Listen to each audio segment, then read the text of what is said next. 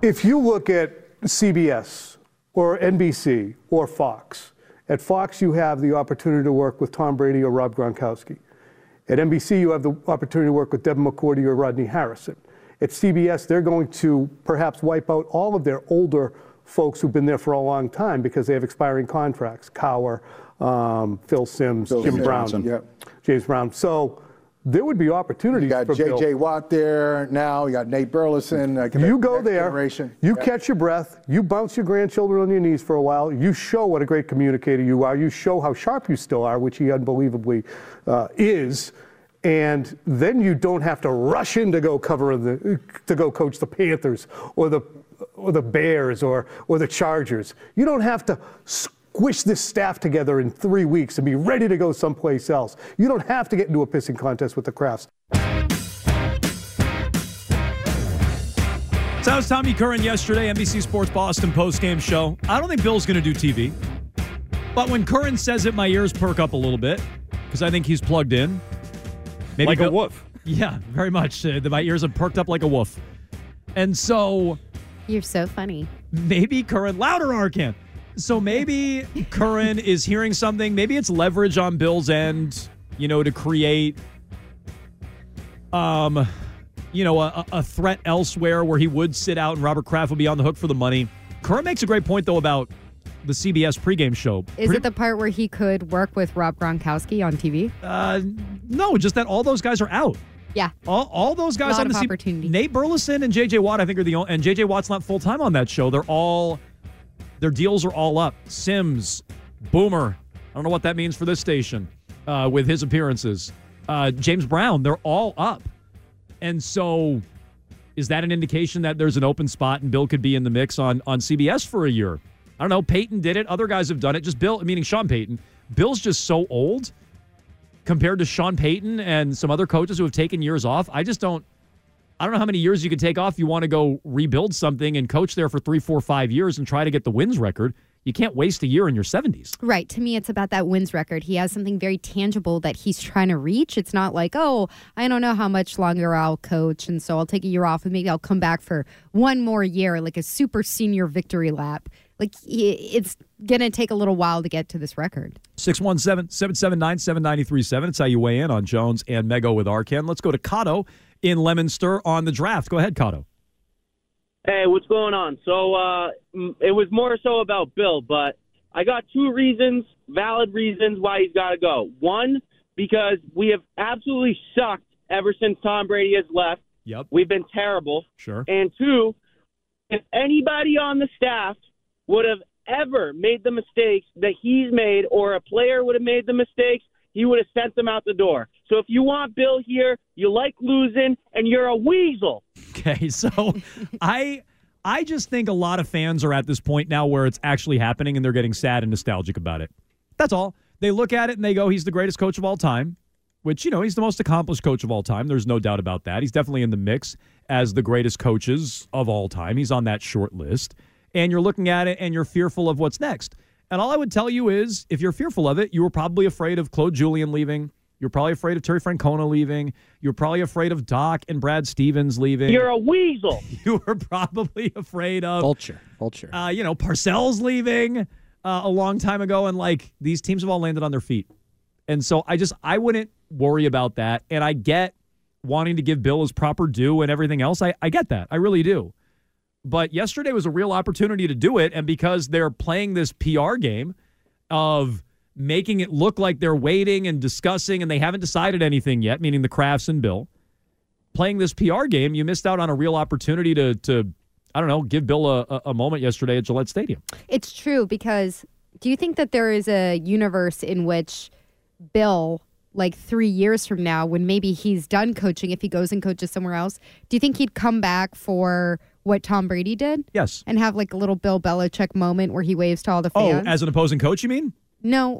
Just in retirement? In retirement. Definitely in retirement. Maybe as an opposing coach. Maybe. I don't know. If it's on bad terms, if these meetings this week. I know, because it could go sideways. But Bill and Brady were on bad terms and they made up. Right. Belichick and Parcells were on bad terms and they made. I just feel like that would all blow over. Personally, I could be wrong about that, but I think that would all blow over eventually. He'd be out there ringing that bell. Right. I think. So you think that the bell's still going to be a thing by then? The keeper of the light? Good point. The bell's way too new to be canceled already, isn't it? Well, I'm talking like 4 years from now. 4 years isn't a long time with the bell. I mean, the bell's brand new. Arcand sounds a little concerned that the bell's still going to be there. Arcand wants to cancel it. Cancel culture is coming after the bell. No. Arcand's like, protect the bell. That's true. I just didn't think that really they would the opposite. stop doing the bell that quickly. So, look, I think Bill, anybody worried about that, I think they'd get over it, personally. We'll get back to your phone calls in a moment, 617-779-7937. I promised this answer from Phil Perry last night because it was interesting.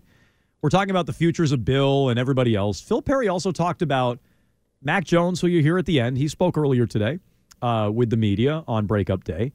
And in the beginning, you're going to hear Bill O'Brien and his name come up. Phil Perry thinks Bill O'Brien's back. In terms of the coaching staff, my belief and the belief of those in the building right now is that Bill O'Brien will return as offensive coordinator. We'll see how things end up shaking out with Bill Belichick and what Robert Kraft decides. Obviously, he had a huge say in the Patriots making a change at offensive coordinator this past offseason. But in terms of the quarterback room itself, after speaking with multiple people who would be in that room, the drama there, maybe not what you might expect. There is some natural tension, is how it was described to me, because Mac Jones and Bailey Zappi obviously both want to play. Only one could be the starting quarterback. They're also in similar places in terms of their careers. Zappi only 1 year behind Mac Jones in terms of NFL experience.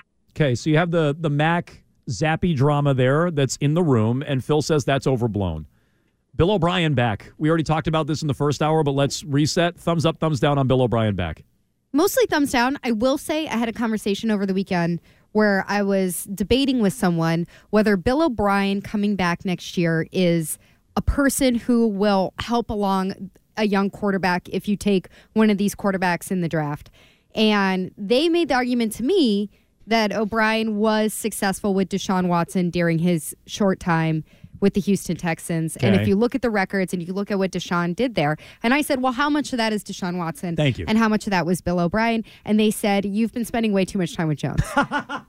But that's what I would say. I'm like, oh, wow. So they drafted a quarterback at 12. It's just begging the question. And they moved way up in the first round. And it's like, oh, so he finally got a good quarterback and he had his best offense. And he still never had a top 10 offense. Thumbs down on Bill O'Brien. Yeah, I'm a thumbs down on him, too. And I think there's one quarterback that may be in the draft that I don't think would be all that excited about working with him, which is the one who said you shouldn't be a quarterback. Yeah, is he in this year? Is he going back to Alabama? I don't know. He's going to go back, but either way, that's sort of the idea. Like O'Brien, I know he's a local guy, and I know that he's got ties around here, but this was a brutal season for him, and I just sort of feel like it's kind of the same thing with these young quarterbacks. I wonder how well he kind of gets through to them. I'm sure he's a good guy, and I know he's local and people like him and whatever. That's fine.